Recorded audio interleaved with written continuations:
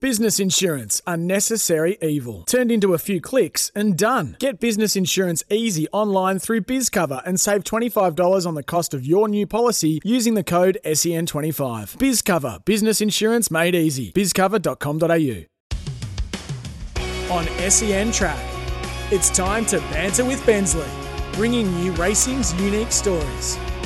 And something that I've been wanting to do over the last number of weeks is have a chat with Dean Evans, who comes to us on SEN Track, and you'll hear a lot more about winning edge investments in commercials and in segments like this. Dean, welcome to SEN Track. Thank you, Andrew. Great to be on, and looking forward to having a chat with you. Well, Dean, tell us and tell our listeners, more importantly, what winning edge investments is all about. Winning Edge has been around for about 8 years. We're Australia's most highly respected provider of both horse racing and sports betting tips and ratings. Now, we do things pretty differently to most of the services out there. We're really big on education. We've got a 130-page advanced betting education pack that members receive that teach them all about, the mindset that's required to be a successful punter and how to ensure that, you're getting the best odds and, giving yourself the best opportunity to make a profit. We offer profit guarantee refunds for all quarterly and annual memberships, which mean that, our analysts are really aligned with the punter. And if they're not delivering, then the punter's not paying.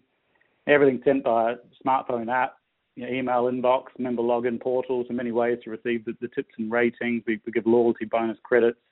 And the biggest thing is we just make sure that, we record our results really transparently based on, agreed methodology up front and transparently posted every day on our website and social media.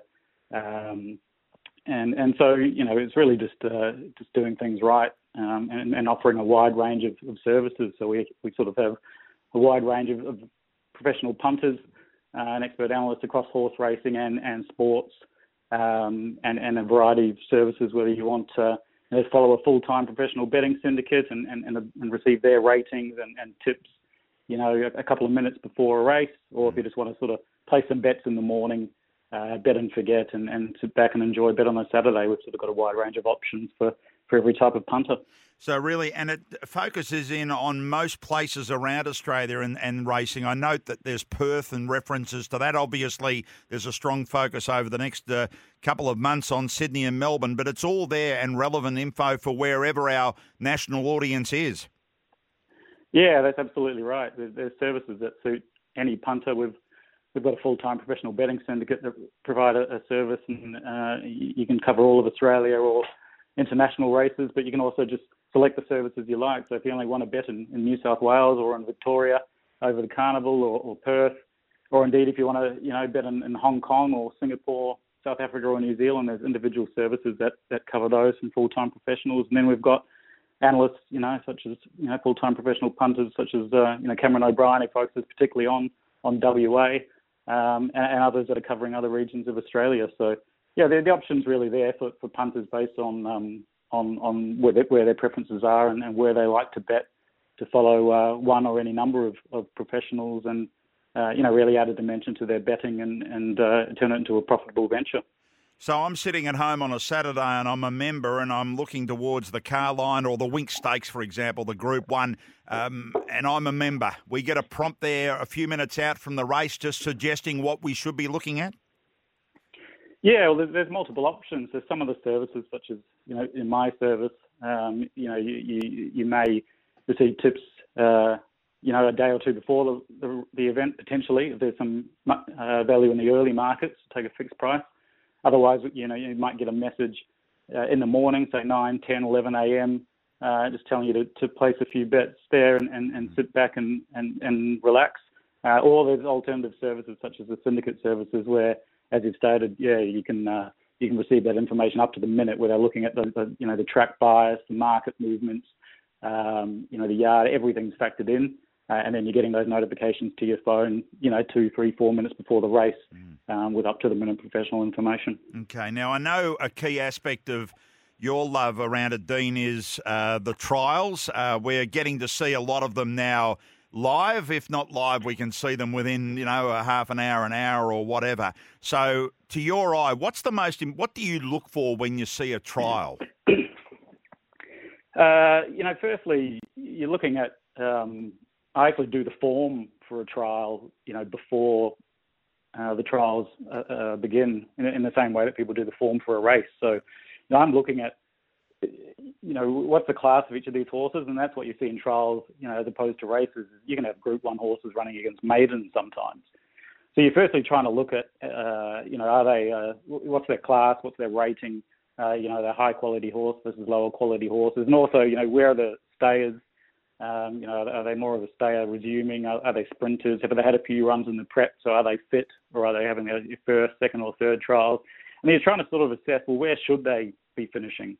And then the first thing I'm looking for is those standout sort of performances where there's a horse that's, of a much lower class and wasn't expected to do as well, or it might be even a stayer, who's resuming and jumps out really well. And that's where you can find some really strong value. Beyond that, you're really just looking at the rider. You're trying to take a really close look at the rider, and are they under hard work? Are they really pushing the reins and pushing the horse and trying to get the best out of it? Are they just sort of sitting pretty on it, sitting upright, and letting the horse sort of coast along and do its thing? Or indeed, are they you have the horse under double wraps?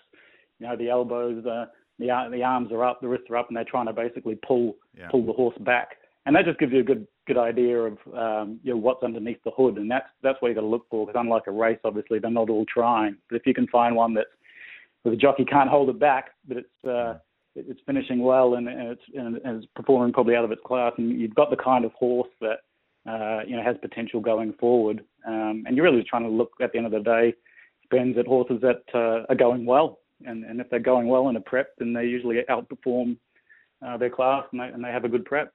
Well, we're talking with Dean Evans from Winning Edge. Dean, the biggest question then I've got to ask you is, what are you thinking in the Winx Stakes? We've only had one horse in that field that has had one run this prep, Colding. All the others are first up. So what are you thinking a couple of days out? The first thing I do when I'm assessing particularly black type races is just look at the historical profiling of the race.